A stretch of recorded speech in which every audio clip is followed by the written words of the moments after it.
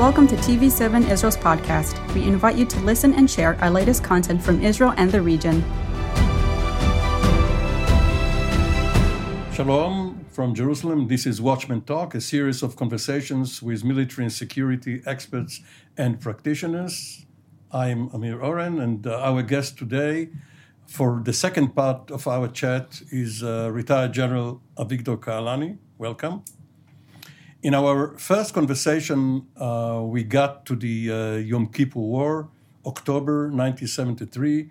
You are in charge of a tank battalion, regular army tank battalion, very young soldiers, 19 and 20-year-olds, and you are already a veteran, a 29-year-old lieutenant colonel. And here you are, all of a sudden, even though there was some early warning, the Syrians are attacking in force. There is something of an anti-tank ditch in the area, some natural obstacles, but you are overwhelmed by several brigades, even several divisions, and you have only one brigade of several battalions to block them. What happened? First, you have to know that Golan Heights is just 12 miles wide and like a 50 mile long, no more than that. And they had the mission to invade to the Golan Heights in one day. And we fought to block them for 4 days. And we lost more than 2/3 of the Golan Heights. We lost the Hermon Mountain, which was the eyes of the nation.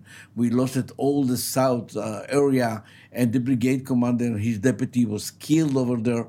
And we found ourselves near the Valley of the Tigris with 7 brigades, and the mission was to block them. And they came with Rifat Assad. The brother of the president. That he came from on the last day, on Tuesday. To reinforce them. And they arrived to the area, and they had a mission to accomplish the mission, to invade the Golan Heights. Also, they were later reinforced by Jordanians and Iraqis. Yeah. And my mission was that I was commander of the battalion to block them. My commander, Janusz Ben-Gal, have decided to withdraw in the first day. I was in another area, and he called me with the 7 tank that was left. And he decided to withdraw from the first line to the second line. And he ordered to those tanks that belonged to me, but under another commander, to withdraw and to come to... because it was supposed to be a better tactical position. Yeah, because I couldn't stop the Syrian. And it was the moment that I was with 7 tanks in the second line. I saw 8 helicopters above my head, 50 meters, something like that, with many soldiers commando. And they landed behind me at like 2 kilometers. And they blocked, the only road was open that time to evacuate the casualties. And now try to... so you were encircled. Try to imagination. Artillery shell was falling thousands of thousands. Their aircraft, they bomb us all over, even my tank 3 times. Israeli tank running away. Behind us, the main road, nobody can bring us logistic, all the what we need, our gas, whatever. And this was the moment that I was here. And Janusz suddenly decided to move me from the second line to the first line. And he said, I'm going to change my mind, take your tank and run immediately to the first line. It sounded to me unlogic. I said, no, I'm not going to with my 7 tanks. I'm going alone to see, to figure out which play, how to operate those tanks. And suddenly he asked me, Victor, by the way, how many tanks do you have? I said, the Syrian listened to our voice, but I tell him how many tanks I have. I said, I'm going to line you. And there is a saying, just Jewish people know that Lashon Saginor, it's come from Aramit. And I said, I'm going to give you a message with Lashon Saginor. And I told him they have a 40 tank for all. Tongue in cheek, one may say. Yeah. And I said, I have 40 tanks. No, 41. And I'm ready to go to attack them. When I moved along to, it was like 2 miles, and I saw already a few Syrian tanks waiting for me on the hills. And I've decided to come from the left side and to attack them with my tank alone. Hold it for a second. Earlier, in the 1960s, the Israeli tanks, because of some technical improvements in gunnery, had a better range than the Soviet-made tanks that the Egyptians and Syrians had. But this time around, the Syrians were already supplied by new Soviet tanks, and because of the close proximity, you had no advantage over them. No, we didn't have any advantage. The silhouette of their tank was 2 meters high, and we have 3 meters. It's completely different. They have the main gun was the cannon was 115 millimeter. They can shoot for 4 kilometers without any problem. You were more vulnerable. Yeah, we had to shoot 1.5 kilometers, no more than that, 1 mile, no more than that. And every tank had the infrared system. During the night, they could shoot whatever, and we didn't have infrared. Some just because some budget, somebody saved money on your skin. Yeah. Anyway, I found myself in the front of me 4 tanks, and I killed them. And I found after that alone look all the suicide, and I was in shock. I saw something like 100. So you have to move up and down and rapid fire. So your gunner must have helped you a lot. Yeah, but I had to bring all the tanks. I had 11 tanks, something like that, and to try to be back on the hills that I can stop them. Most of them was in the Valley of the Tears. What is the secret of leadership in such a situation where, of course, it's mortal fear, people are getting killed, your troopers know that they are in mortal danger? I tell you, there is 3 levels of leadership. A leadership like company commander and platoon leader. As commandership is battalion commander and brigade, and generalship is the division. I was commander during all this kind of level. First, if you want to move your soldiers, you have to be example. To be, to be in the front of them. They can look at you, they can listen to your voice, and nobody will stop after that if they can see that. So do you fake it when you sound cool under pressure, while you internally are not cool at all? How do you? All the time you feel that you are going to be killed soon. So how do you fake it? You behave like an actor, because like an actor, if he doesn't feel well on the stage, he will continue. And you know that all the eyes look at you and look at your back when they see you and they listen to you. And now you make the show. You have to make the show. Show them with the flag that you are on the front. Everybody can see your number on the tank. They can see your back from behind, and nobody can stop. And they listen on the radio. And they listen on the radio to my voice. And of course, it happened to me in 1967. It happened to me. And this was the moment, it was a critical moment that I couldn't convince them to move forward, to be on the top of the hills to stop the Syrian. I was the only person in the world that I knew 160 tank arrived, and we've been like 11.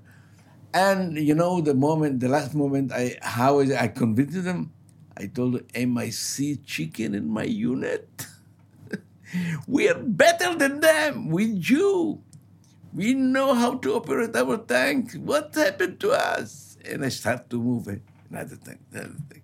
We arrived to the top of the hills. So positive as well as negative incentives. You lead them by praise, but also by... It's come from our education, the value of education. And somebody I met after the war, he said, I didn't move. I listened to your voice, and suddenly you call me chicken. I thought I'm going to kill you. And I moved forward. He feels shame to stay behind us, and he moved forward. And this is maybe all the kind of the education and the responsibility that we have our country. So on the 9th of October, the fourth day of the war, you managed to turn the tide. The Syrians were blocked, and later your unit and others moved into Syria proper. And at war's end, you found out that not only did you lose many of your soldiers, but also your own family was struck twice. Yeah, I didn't know. I continued to fight until the last moment. And then when I was a ceasefire, my commander called me and said, go home. I said, what's going on? What happened? He said, your brother was killed. I had my brother Emmanuel. He got married a day before Rosh Hashanah, the New Year. He was tank commander, and he was in the middle of honeymoon. He was killed in Sinai. I had another brother in my battalion. They evacuated him 8 days before that. And when I realized what happened to me, and after that he said, even the brother of your wife was your killed. Brother-in-law. Yeah, brother-in-law. For her, it was the second brother. It was killed during the war. And we lost it in this war 2,654, something like that, soldiers, 7,000 badly wounded. And it was a hard feeling. You didn't know that you are post-traumatic. You were even pre-traumatic. You didn't know that another trauma had awaited you in 1973. So after surviving two such harrowing experiences in 1967, 1973, all these operations, your body, your mind, you still decided to stay in the career? Yes, of course. 2 years after that, I became the 7th Brigade Commander. I was very proud to be there. And this is, by the way, Americans remember their legacy, the 7th Cavalry under General George Armstrong Custer, 7th Cavalry coming to the rescue everywhere, and the 7th Brigade did the same in the Golan Heights. And you wrote the book in English called Heights of Valor. Heights of Courage. Heights of Courage. And you told me the name. Okay. And you went to study in... I studied in the United States on the Command General Staff College in Kansas. How did they relate to you? It was so strange for me. First, every day coming home, afternoon, and I had many problems with the language. And, I didn't understand what they're talking about, with I thought you can't just shoot a language and occupy it. You have I was listening, and I had a lot of experience, but it's completely different. In our country, I was the commander of Command General Staff College. It's you have a small group, 12, and you can talk with them. And in the United States, you have a section like 60, and nobody know you, and you are like a catalog number. And I lost few exam. And they called me and said, "Oh, what's going on?" I said, "No, I was brigade commander. I know all the material." He said, "No, but how come? How do you?" I don't know you. This is academic, and actually, they have been studying your battles, and you could have failed a class where they studied you. I found people read my book in the school, and said, "How come I didn't translate it yet? The book." The Heights of Courage. I said, "No, we found a way how to translate it." The U.S. Army. The U.S. Army had translated. Yeah, and it's a small story. Minister of how you call it, security? No security. Where? In the United States, Pompeo. The Secretary of State during the Trump administration, who was a West Point graduate and chose Amor as his. He was a few months in our country. He came here to say hello. And somebody said, come to the Golan Heights, he would like to meet you. I said, well, I know. But you go to the Golan Heights frequently. Yeah. But he said, we met each other. And the ambassador here in our country, he said, do whatever you want. He said to the ambassador, you can move me from area there, but one request. I would like to meet Avigdor Kalan in Golan Heights. How come? He said, and Pompeo said, I read your book 3 times when I was in the West Point, and you were the hero of our class, and now I'm very happy to meet you. Well, of course, yeah. He was first in his class in West Point, and of course, you can choose your branch when you are in the top 10% of your class. He chose Amor, and he patrolled the border between the two Germanys before unification, and obviously, the Israeli Defense Forces were some of the best examples of Amor warfare. So after the 7th Brigade and other assignments, you were given the command of the 36th Amor Division, which was at that time the biggest and most powerful unit in the Israeli Defense Forces.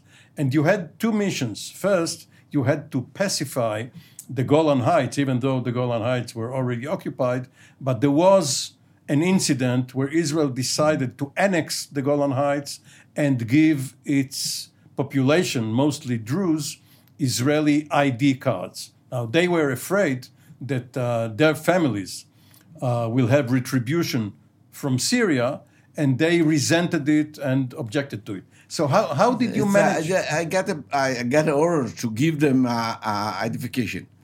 And I didn't know how to do it, because I didn't know the people. And of course, we have done, we 4th Brigade, we move from house to house, we give them the identification, and they make a show, they throw it away, when we moved, and after that, they run to take it back.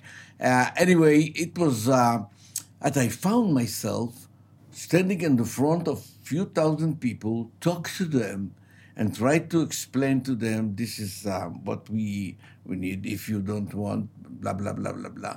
Anyway. So this was your first political experience.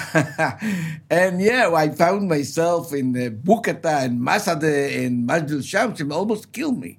And I remember that so well. And when we finished this operation, my commander, the North Command, said, you're going to be the chief of the Druze people.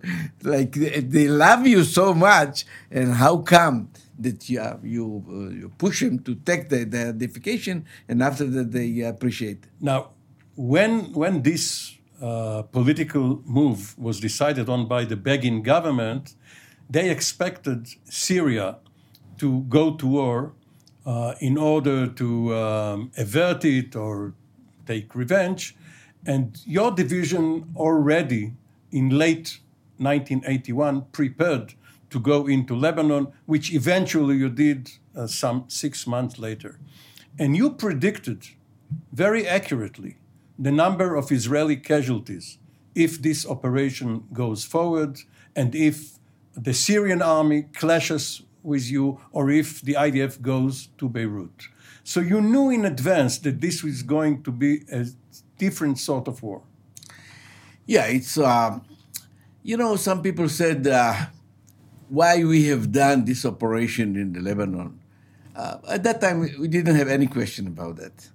We saw this is the way to push the PLO from the border, and they shot so many artillery shells to our towns and near the border, and we have decided to do it. They moved me from the Golan Heights. It looks strange to move me from Golan Heights from the Syrian, because Syrian, they're waiting for us.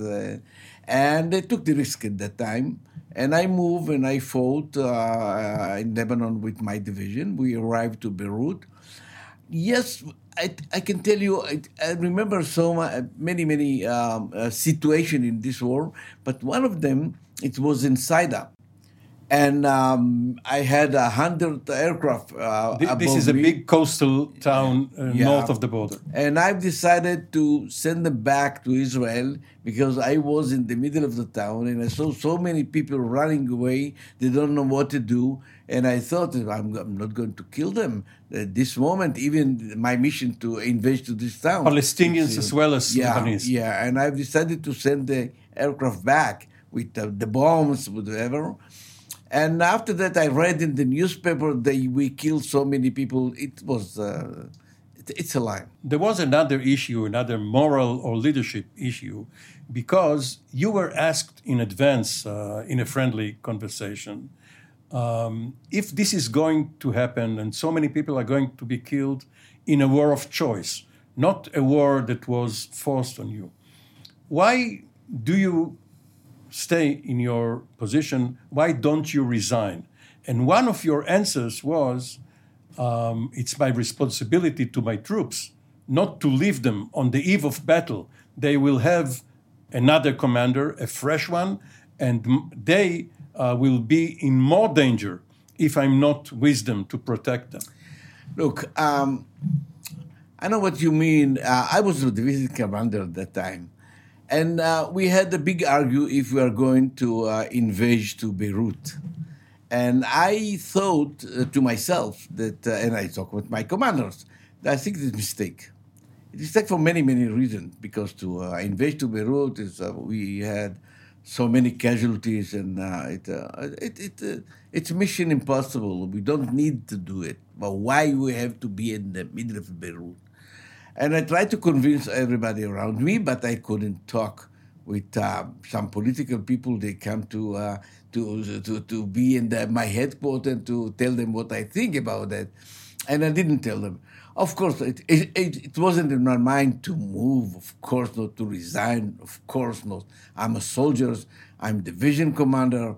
I know that this is my job to do. I try to convince. I've done many, many things in my life. And sometimes I convince my commander this is not the right way to do. And this is my mission. To run away, this is it's a shame from my point of view. Now, in other armies, the U.S. Army, the Russian Army, many other armies, a division commander is a major general, a 2-star general. In Israel, a more modest, a poorer country, the chief of staff is only a 3-star general, a lieutenant general, and division commanders are 1-star generals. And you finally retired as brigadier general, and you went into politics.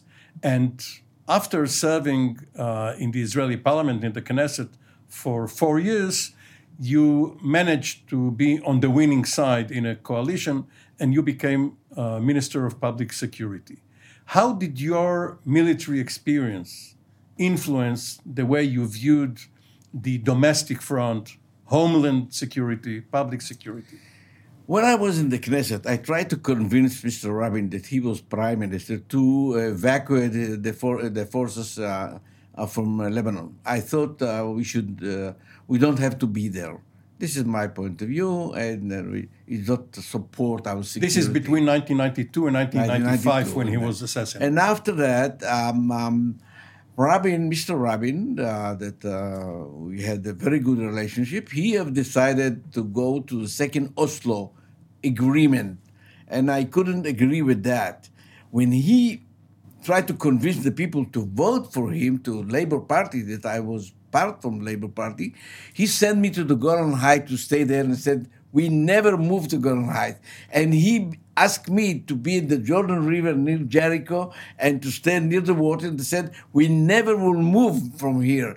And after that, situation changed, and I found myself that why I promised the people, they joined me because they look at me like I'm the right wing in the Labour Party. And I found myself that so what I promised. You left and I've decided to leave and rebuild a new movement on the name Third Way. And it's become, after that, party. And we got 4 Knesset members at that time, and I became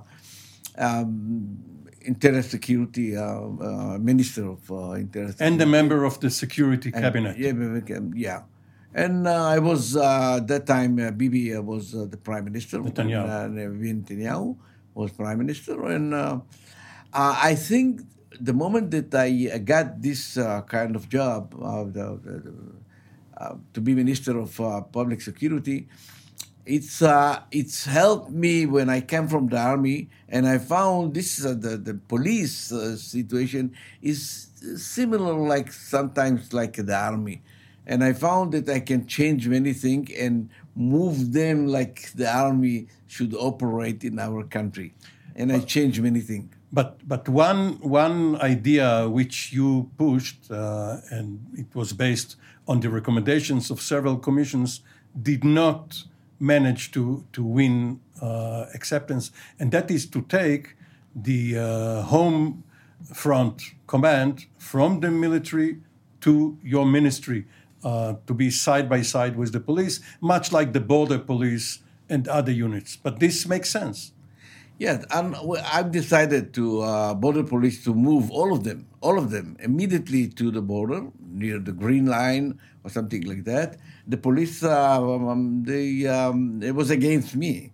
I had to give order to do that, and they prefer to stay like wherever, some in Tel Aviv, some in other place, and I give them order to do it. And I thought this is the way it should be, and I changed many things. When I came from the army, and my CO was from the army too, we have decided to study everything and to make decision. And we worked so hard at that time, but it's helped me, of course. What is so special about the Merkava tank? I have two tank commanders in my home, two sons. It's a special tank. Why? First, we did it. We produced by Israel. Except for the engine. Another thing is one of the best tanks in the world. You have everything, all the facilities that the crew need. And of course, the protection with the engine in the front and all the crew is behind the engine. Sometimes it's support, sometimes not. But and you can bring crew to the third. 8 people can be there. This belong to us. We're very proud in this tank, and I can tell you, it's almost like maybe similar like Abrams and the Leopard and whatever you want, and one of the best tank in the world. General Avigdor Ka'alani, your eyes light up when you talk about armor still. A veteran armor officer and fighter. It was a pleasure and honor to have you with us. Thank you very much. Thank you, Amir.